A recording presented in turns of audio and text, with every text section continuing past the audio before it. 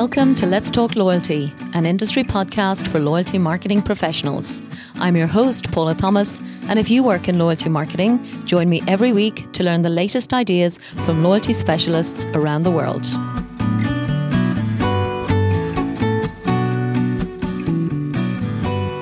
This episode is brought to you by Epsilon and their award-winning People Cloud loyalty solution.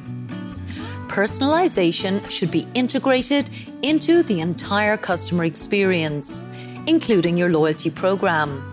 With this in mind, Epsilon recently released a guide outlining 6 key components that will put you on the path to personalizing the entire loyalty experience. This guide challenges you to do some housekeeping and reconsider how you think about your current and future loyalty personalization efforts. So, to download your copy of the report, visit epsilon.com/Let's Talk Loyalty. Hello and welcome to episode 153 of Let's Talk Loyalty. Today's guest is a leading loyalty personality in New Zealand, having built some fabulous loyalty propositions in his career to date, which includes Air New Zealand, Qantas, and now in the grocery retail sector for Countdown, which is a market leader in New Zealand and part of the Woolworths Group. Phil Devlin is head of strategic partnerships for Countdown, and he shared with me the simple value proposition that the Countdown program offers to its customers in New Zealand, as well as the power of some of the partnerships with the likes of AA Smart Fuel, who were also recently guests on the show. So I hope you enjoy this conversation with Phil Devlin from Countdown New Zealand. So, Phil, I am so happy that you're joining me today from New Zealand. How are you doing today? Really well, thanks, Paula. Yeah.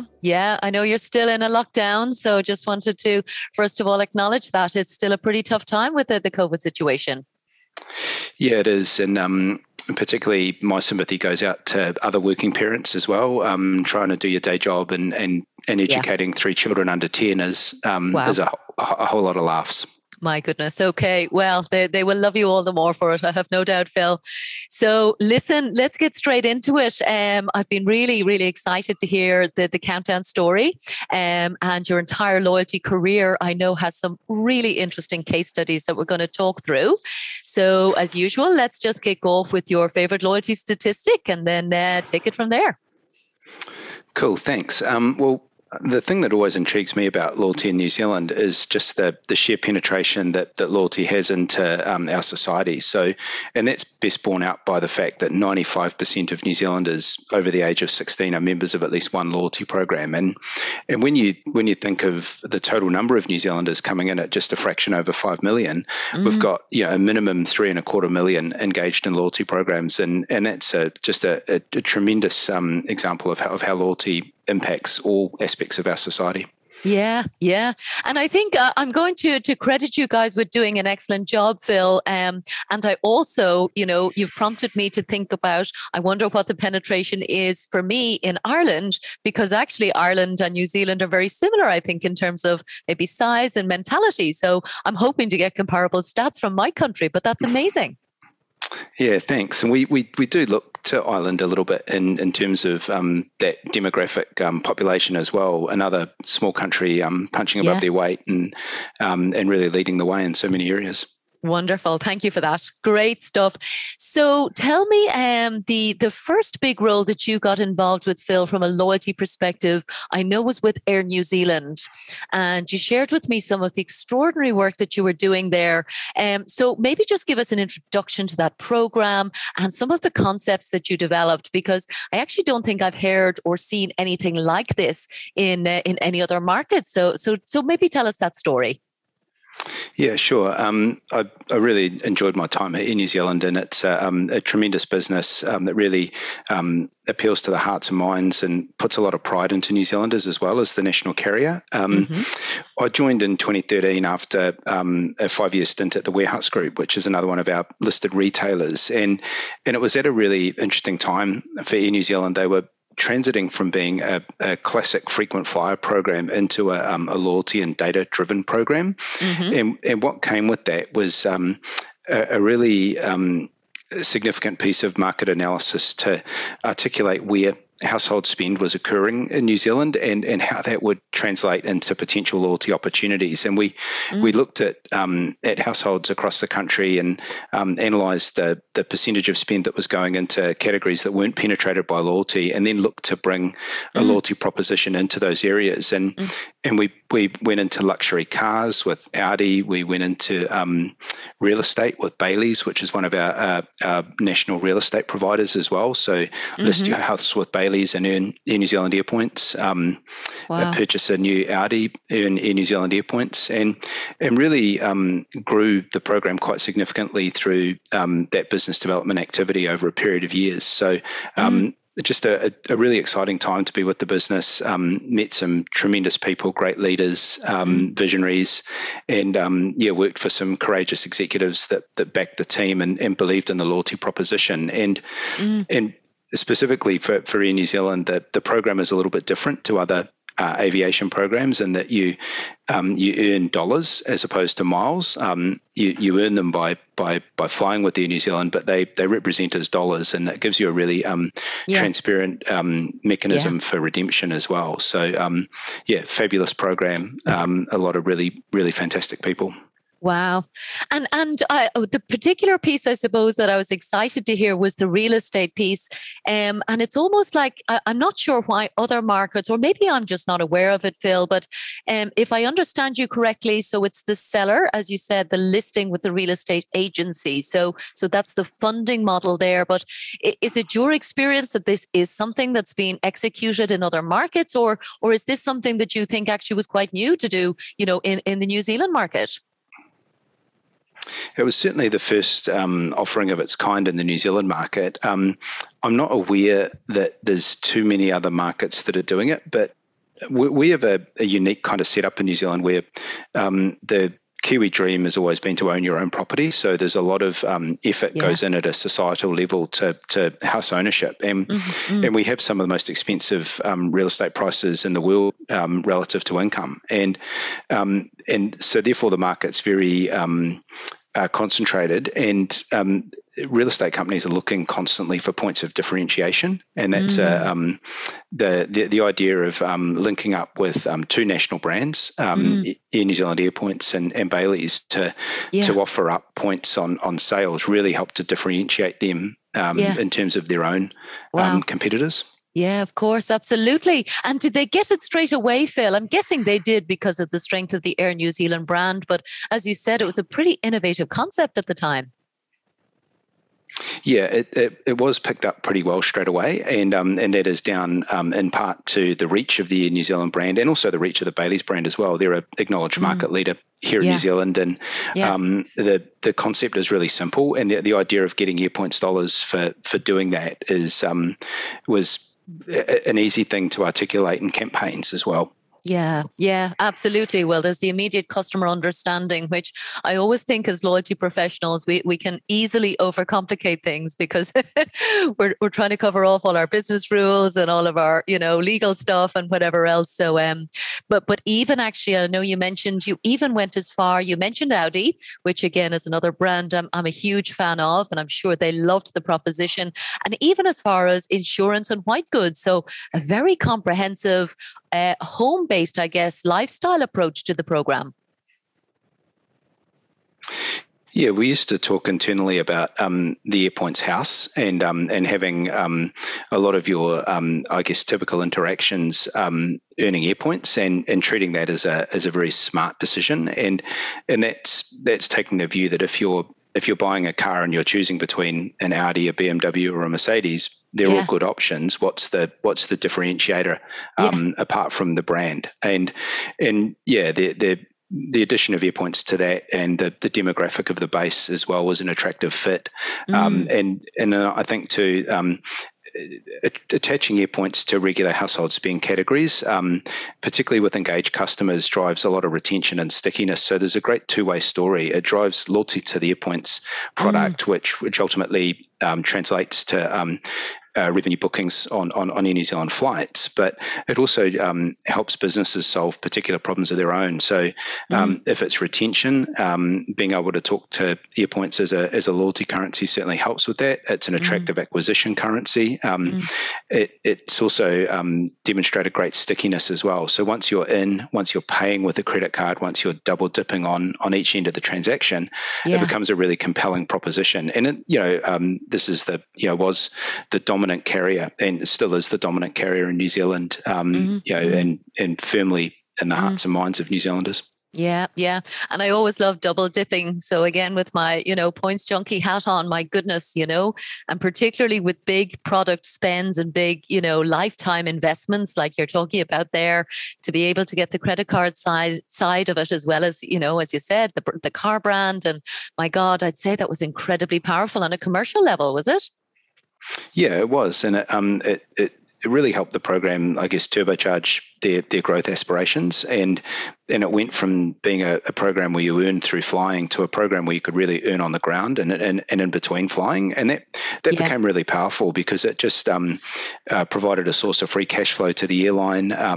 It drove loyalty even when you weren't at the point of purchase, because if you're filling up your car, paying on an Airpoints credit card, earning on both sides of the transaction, you are displaying loyalty to the program and the scheme, and that loyalty is effectively a guarantee of future revenue, because once your points start to accumulate, you get into that wonderful position of being able to dream about how you're going to use them. And if that's as simple as a flight down country to see family, or an upgrade on an international flight, it's it gives that kind of uniqueness of your own experience as well. Plus, the ability to pool at a family level as well. Really exciting as well when you've got a big family like me. Yeah, of course, Phil. Yeah, and I do think there's so many, particularly airline loyalty programs that are doing a great job of building their lifestyle propositions, but seem to be focused more on the let's say day-to-day spend. So whether it's the grocery retailer or the fashion retailer. So I think you just took it to an extra level there. So definitely a fascinating case study, and hopefully one that I'm sure you're super proud of. And I guess what's in my mind now, Phil, is how on earth were you tempted away from that role? Because certainly for me, with my airline background, it's a really exciting sector, and definitely where you get the power clearly to create propositions and to be truly innovative. So what tempted you away from your time with Air New Zealand?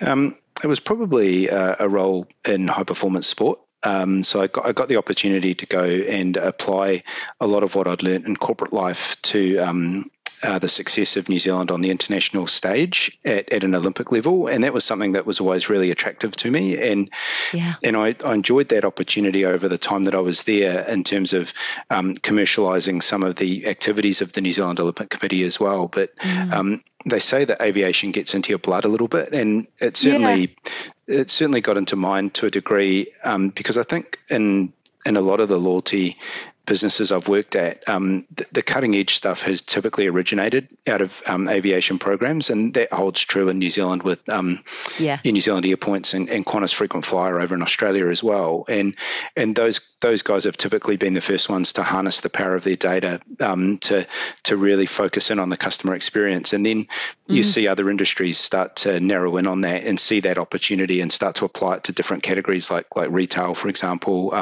seeing it a lot in financial services. I think there's a big emerging opportunity in medtech as well. So there's a bunch of stuff that I think can have loyalty applied to it. But the vanguard has always been the aviation programs out front.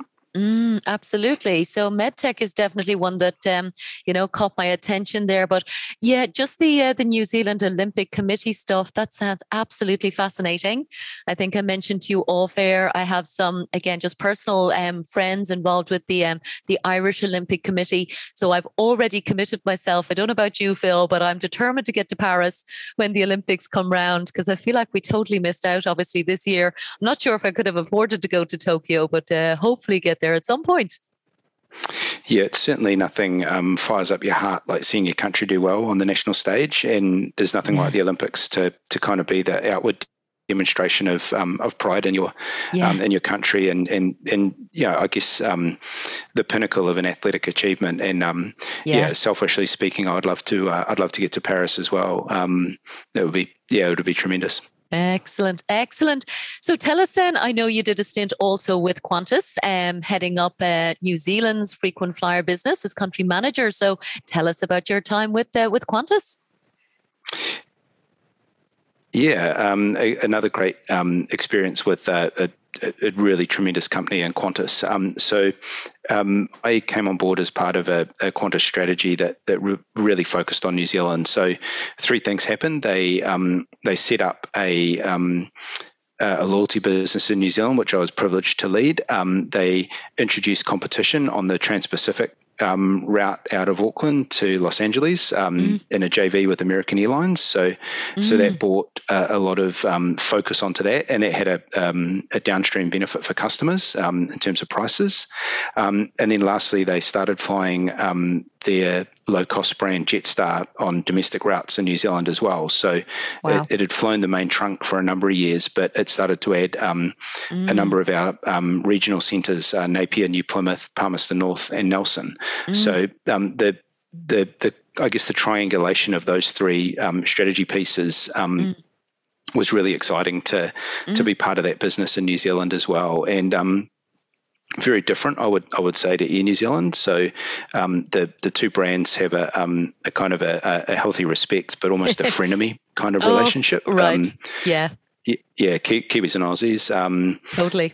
I was sitting in the Qantas office in New Zealand and seeing the All Blacks get ready to play the Wallabies, who had Qantas emblazoned on their chests. So that was always an interesting dilemma. But my goodness. but a real an absolute hotbed of loyalty, knowledge and experience, and I learned a lot.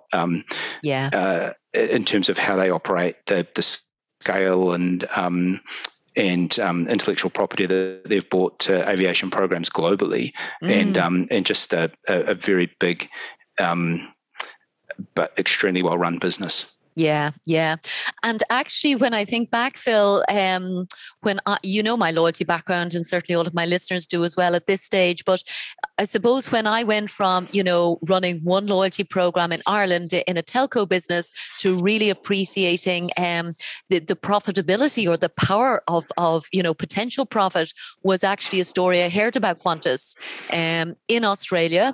And it was with Loyalty Magazine, in fact, who run, or used to run certainly lots of conferences. And I remember there the lady Anish McIntosh, who runs that event, talking about Qantas's frequent flyer revenue, which I remember she said was exceeding the international revenue for the airline. And I nearly fell off my seat, Phil. So I'm sure it's certainly not news to you with your incredible background, but I still think there's a lot of loyalty professionals don't realize, particularly maybe the Australian market just has it nailed better than anybody else, but it's extraordinary how much money flows through the airline loyalty programs. Yeah, it's incredible. And I think that COVID's probably brought that into even sharper focus. So with jets being grounded and flying being at a minimum compared to what a typical schedule would be, the ability for the airlines to earn revenue through ancillary activities like the loyalty programs has become more and more critical to their ongoing profitability. Fabulous. So now you're in a completely different space with Countdown, which I know is a fantastic grocery brand across New Zealand. I think you told me 190 stores nationwide. So super excited to hear all about that program. And I know you heard as well, by the way, we already had our first Kiwi loyalty program story with your friends in AA Smartfuel recently. So do you guys all work super closely together? Yeah, we do, and I particularly enjoyed that episode with Ian and Jordan as well, and we work really closely with them. So Countdown, for context, is part of Woolworths Group, the biggest single supermarket brand in New Zealand.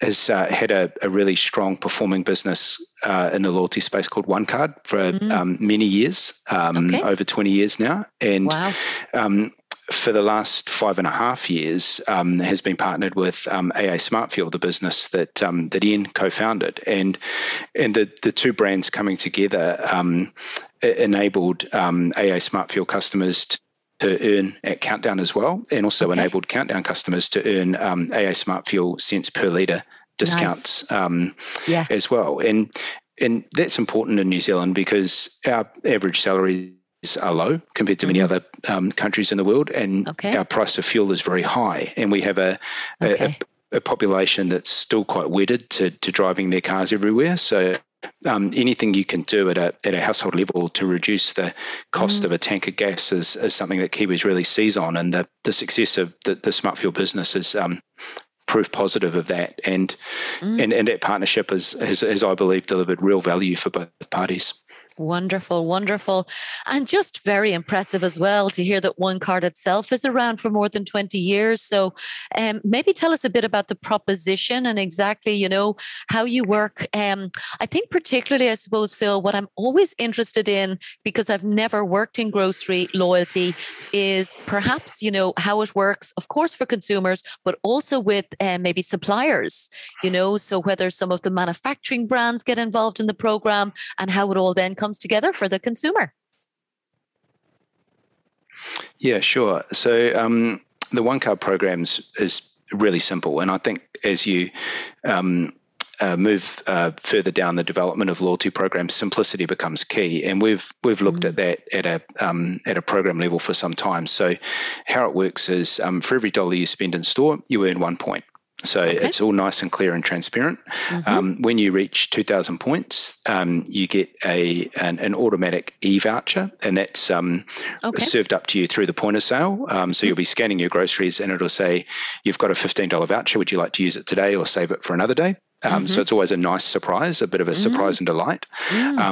And along with that, we've got our OneCard specials as well. So typically we have a number of items on sale each week that attract double points or 2 for 1, and they're specials that are unlocked by swiping your OneCard through the point of sale, and that drives, I guess, a little bit of the instant gratification as you're trending your way up to the rewards event as well. And how it works, particularly with regard to AA Smart Fuel, is that at the start of the program, you elect to earn either the OneCard currency, OneCard points, or cents per litre discounts in the AA Smart Fuel program. And then your comms and your journey are very much customised down that pathway.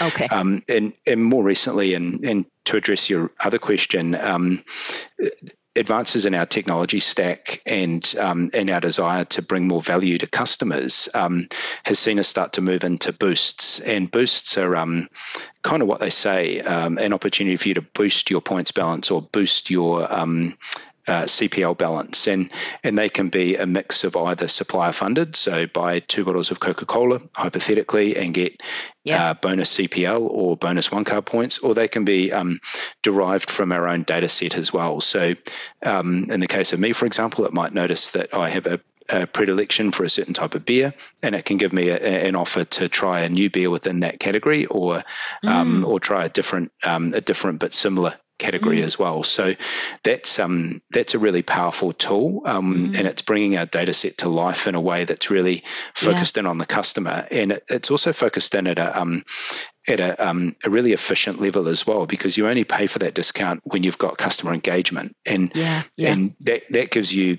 I guess the information that the offer is right and it's attractive, and then if it's not right and it's not attractive and it's not taken up by the consumer, there's no cost to the business for putting that up.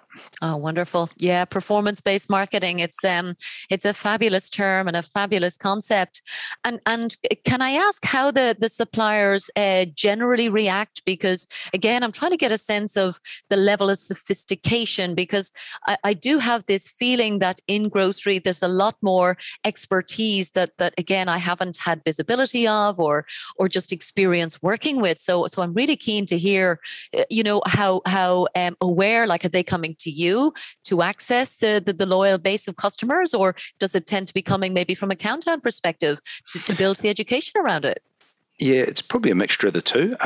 There's certain brands and certain manufacturers that definitely come to us because they've either participated in the One Card program previously with Club Prices, and they've seen the value and the impact that can have for their business. And then there's opportunities where Countdown will engage with supply partners to present certain opportunities as well, which they can choose to take up. And it's nice. Yeah, it's a kind of very collaborative approach. It's not driven massively either way. It's probably a balancing act of the two, and because it's really important to the business that we make the right offer at the right time for the right person, and what's right for you might not be right for me. And the old approach of spray and pray is something that we're trying to do away with and be a lot more targeted, but really address that balance between knowing you and showing you value, and crossing the line into potentially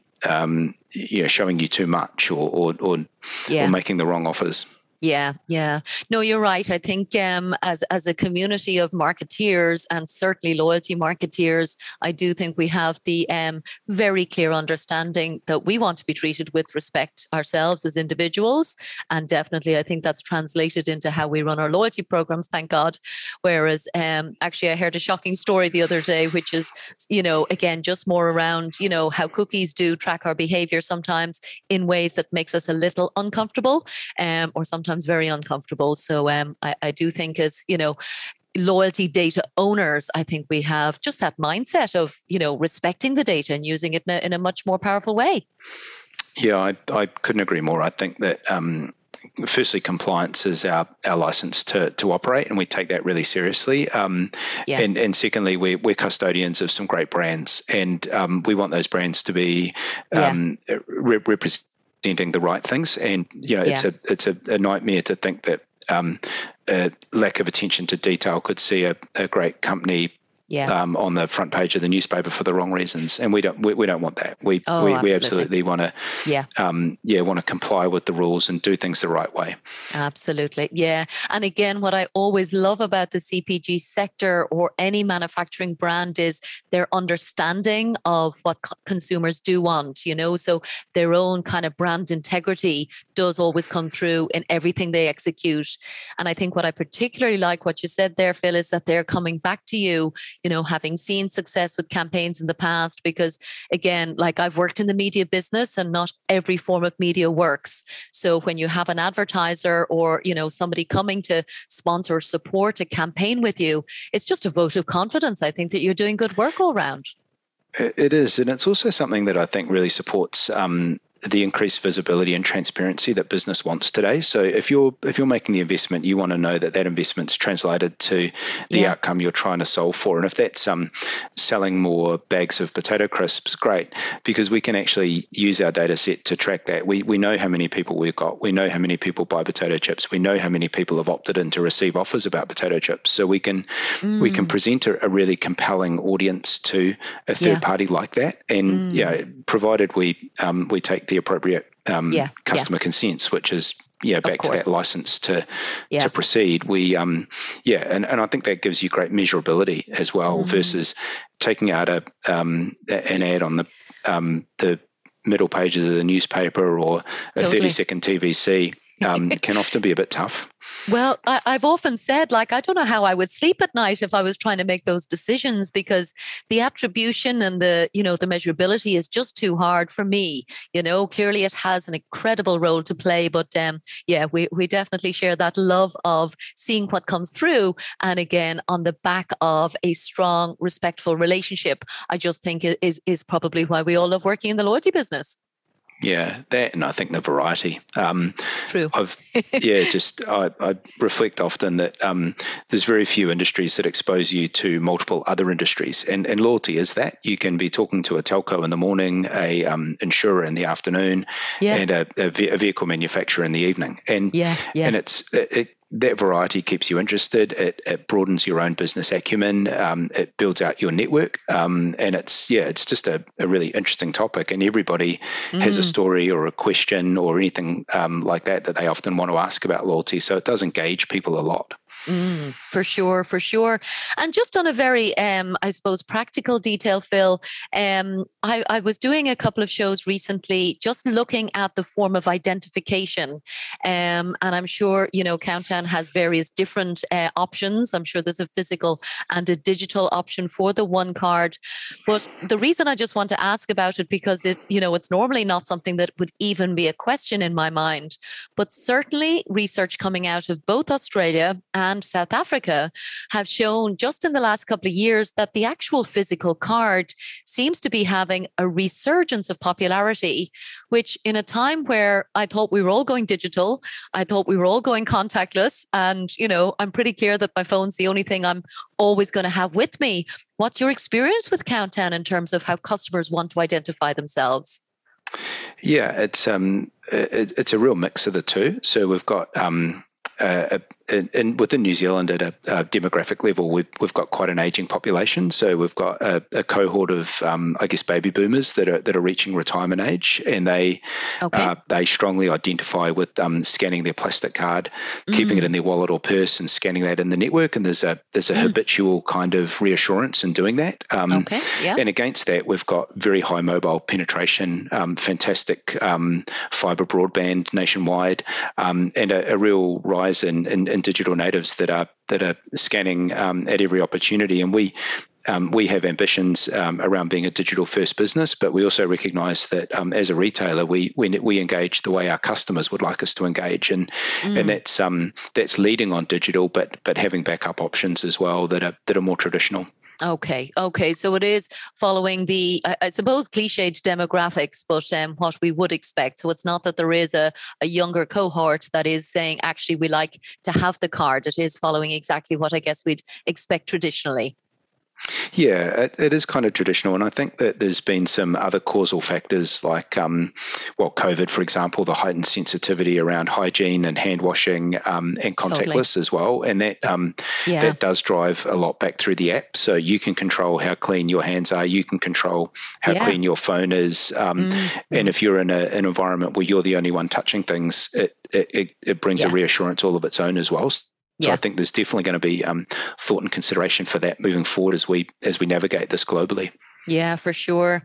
And I guess, and I do feel like, some countries are starting to emerge from the pandemic. I know obviously you guys are still struggling. I know a lot. So again, sending all of the, best possible support and energy to get you guys through it. Yeah.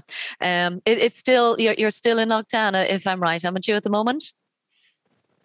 Yes, we are. We've had 6 weeks here in New Zealand. In Auckland, where I am now, we're just in our second week of what we call level 3. So that's a full lockdown, work from home, no school, but with takeaway coffee and Uber Eats, which is great. Level 4, you don't have the coffee or the Uber Eats. You're literally at home the whole time, and New Zealand's had a tremendous run with COVID in a sense. Our isolation and strong action early in 2020 insulated us for a while, but I think the Delta strain has just infiltrated the world, and we're no different. I mean, I think we're protected by the Pacific Ocean, but it did get back into New Zealand a while back, and it's been a lockdown. But vaccination's the key, and we again look to a country like Ireland, number 2 on Bloomberg's rankings now for openness. And incredible. New Zealand's dropped all the way to 38th, but that's cyclical. I mean, I think you guys had that with your winter. You vaccinated effectively, and now you're opening up to the world again. And we're coming out of winter into summer, starting to vaccinate effectively, and God willing, we'll open up as well. Wonderful. Well, listen, thanks for the update on that side, Phil. And I guess the reason I was thinking about that is it has, obviously dominated conversation for the last 18 months, and to the detriment of, another probably the most important topic in my mind, which I think loyalty is moving into, and I know you're very passionate about, which is the whole area of sustainability. And I really think loyalty increasingly has a role to play to, I suppose, first of all, incentivize behaviors that are sustainable for the planet and for, I suppose, even at a local level. So I'd love you to talk me through any insights you have in terms of how loyalty and sustainability are starting to come together in some ways.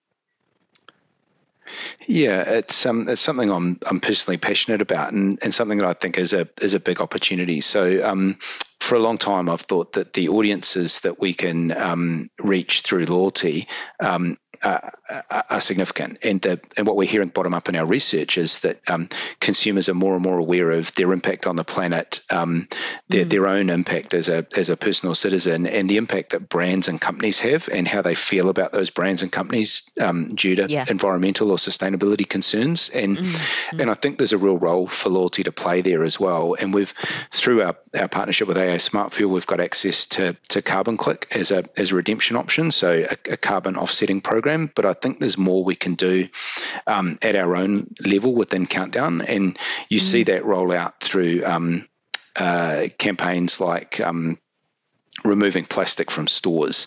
But I think there's a real role for loyalty to, at a macro level, help drive consumer advocacy towards more sustainable solutions, and that can be as simple as incentivizing low carbon options, incentivizing low plastic options with loyalty points, incentivizing healthy, fresh options versus highly packaged options, and that has a societal benefit as well. And one thing Countdown's very focused on is being good and green for New Zealand, and that's sustainability is right in the wheelhouse. And if you extrapolate that further, when we talk as a steering committee of companies that are engaged in loyalty, there's the one thing that every company does, irrespective of their industry, sustainability is near the top of their agenda. So loyalty has a role to play, I guess, in bringing that together, harnessing all of the coalition effect that loyalty can deliver, but focusing it on something rather than just for personal gain, for planetary gain. And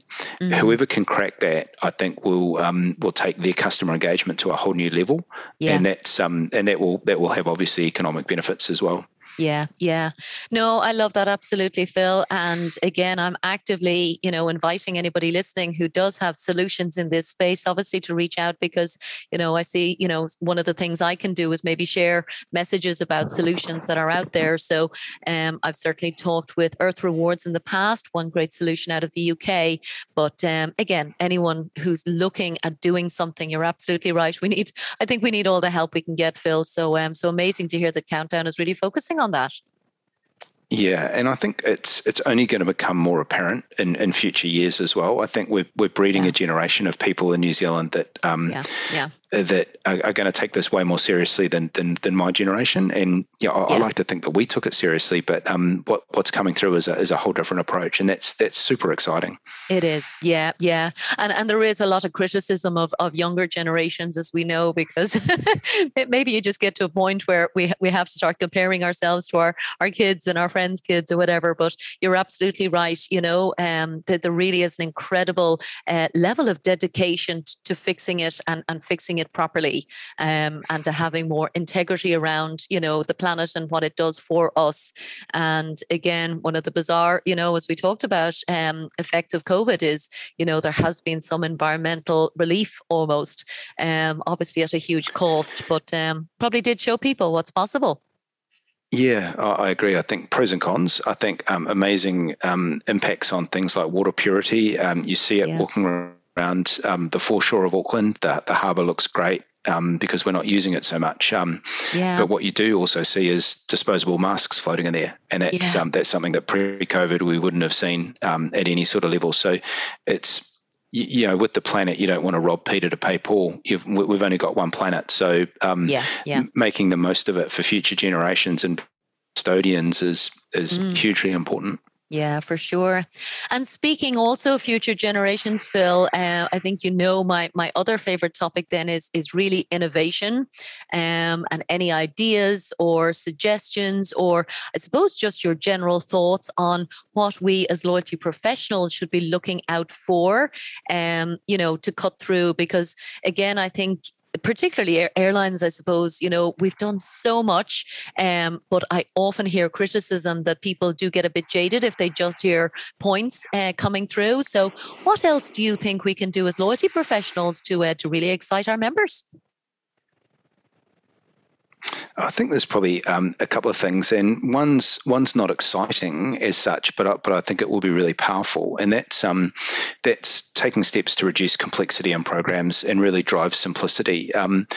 We see so much legalese and jargon attached to our industry that it can be off-putting for people that aren't intimately involved, and I see in New Zealand at the moment we're looking at a parliamentary act on a plain language bill, and I think the role for loyalty there is really exciting. If we can destigmatize the language and destigmatize some of the confusion, I think you engage more people more often. And for me, the big battle has always been to win the hearts and minds, you need to reach them first, and that engagement is really critical. And we don't often, as an industry, do ourselves any favors with buy this, get that, asterisks, pages and pages of T's and C's and all of that kind of stuff. And I think there's definitely steps we can take there around innovation there, which is entirely unsexy, but will have a great practical application. And that's something I'd like to see New Zealand really leading the way on as well.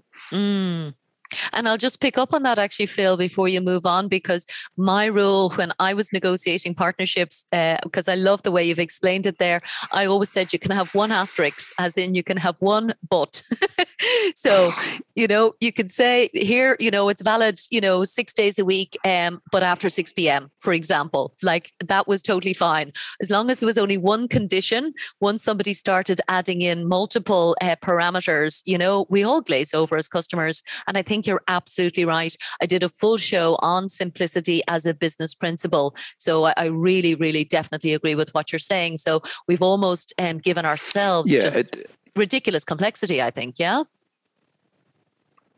Yeah, and I think it probably erodes trust, particularly amongst people that aren't involved in it as in their day-to-day life like you and I are. I think that the more we can keep it at a legally compliant yet conversational level, I think that's going to be incredible to destigmatize it for people as well, because people's eyes glaze over very quickly these days as well, and no one's got time to necessarily read 4 or 5 pages of T's and C's, in some cases even more. So we've got a duty of care to tell people what we do in plain language and stand by it as well.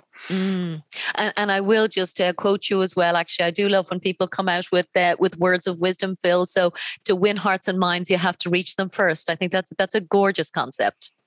Oh, thank you. Yeah, it's engagement is, I think, the single most critical thing that I've come across in my entire loyalty career. So you can have the greatest program in the world, but if it's not engaging for customers, you haven't got a chance. And I observe that our lives are getting busier. In a lockdown environment, we're so attached to our computers, mobile phones, tablets, etc., and we're bombarded with messages. So to really stand out, you've got to engage people, and that talks to what's the single commodity you can never get back, and that's time. So if you win the eyeballs of people for longer, you will ultimately win the game, and that's something that we're really passionate about in our business now.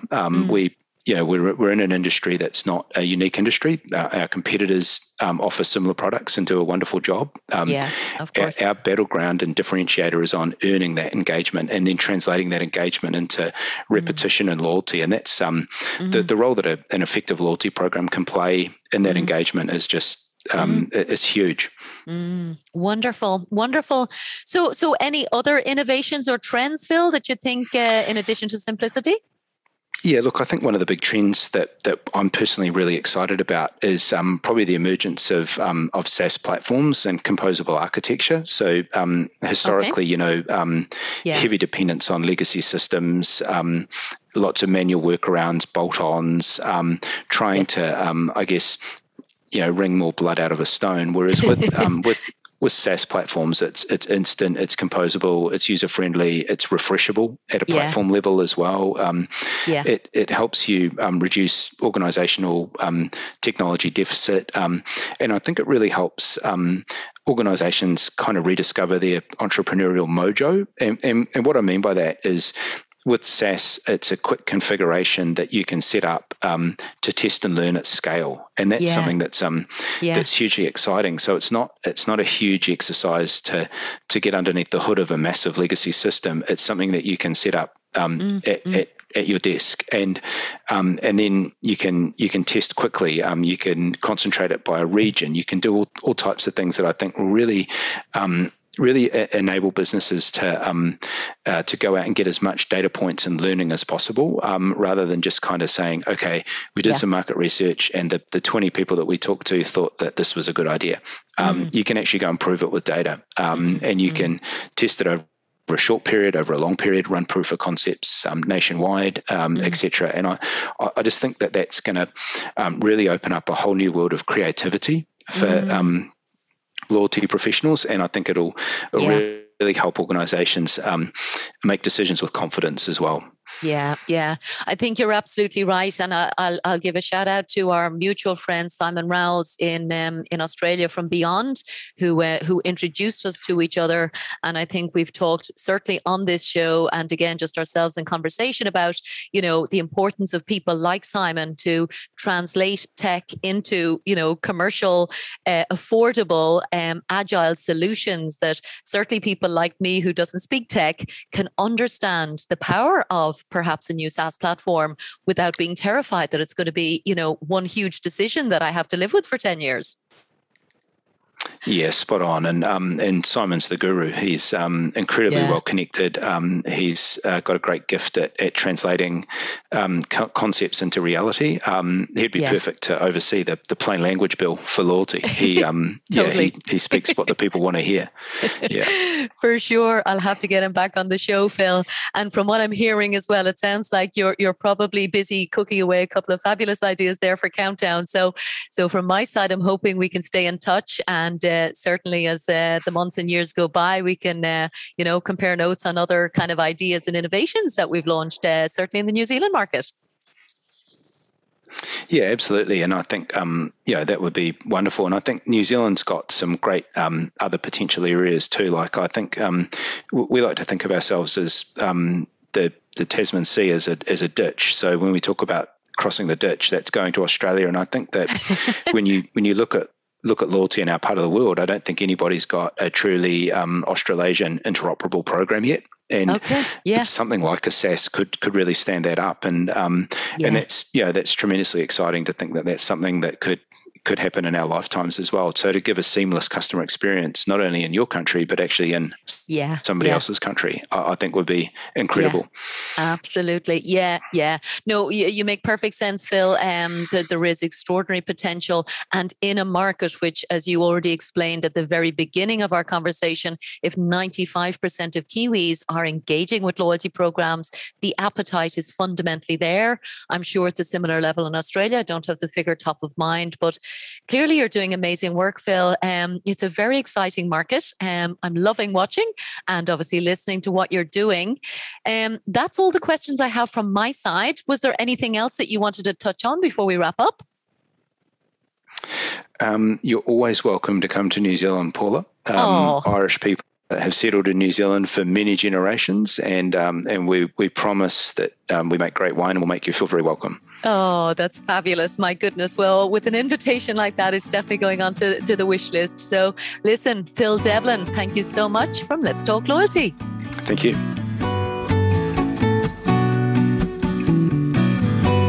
This show is sponsored by The Wise Marketeer, the world's most popular source of loyalty marketing news, insights, and research. The Wise Marketeer also offers loyalty marketing training through its Loyalty Academy, which has already certified over 170 executives in 20 countries as certified loyalty marketing professionals. For more information, check out thewisemarketeer.com and loyaltyacademy.org. Thanks so much for listening to this episode of Let's Talk Loyalty. If you'd like me to send you the latest show each week, simply sign up for the show newsletter on letstalkloyalty.com and I'll send you the latest episode to your inbox every Thursday. Or just head to your favourite podcast platform. Find Let's Talk Loyalty and subscribe. Of course, I'd love your feedback and reviews, and thanks again for supporting the show.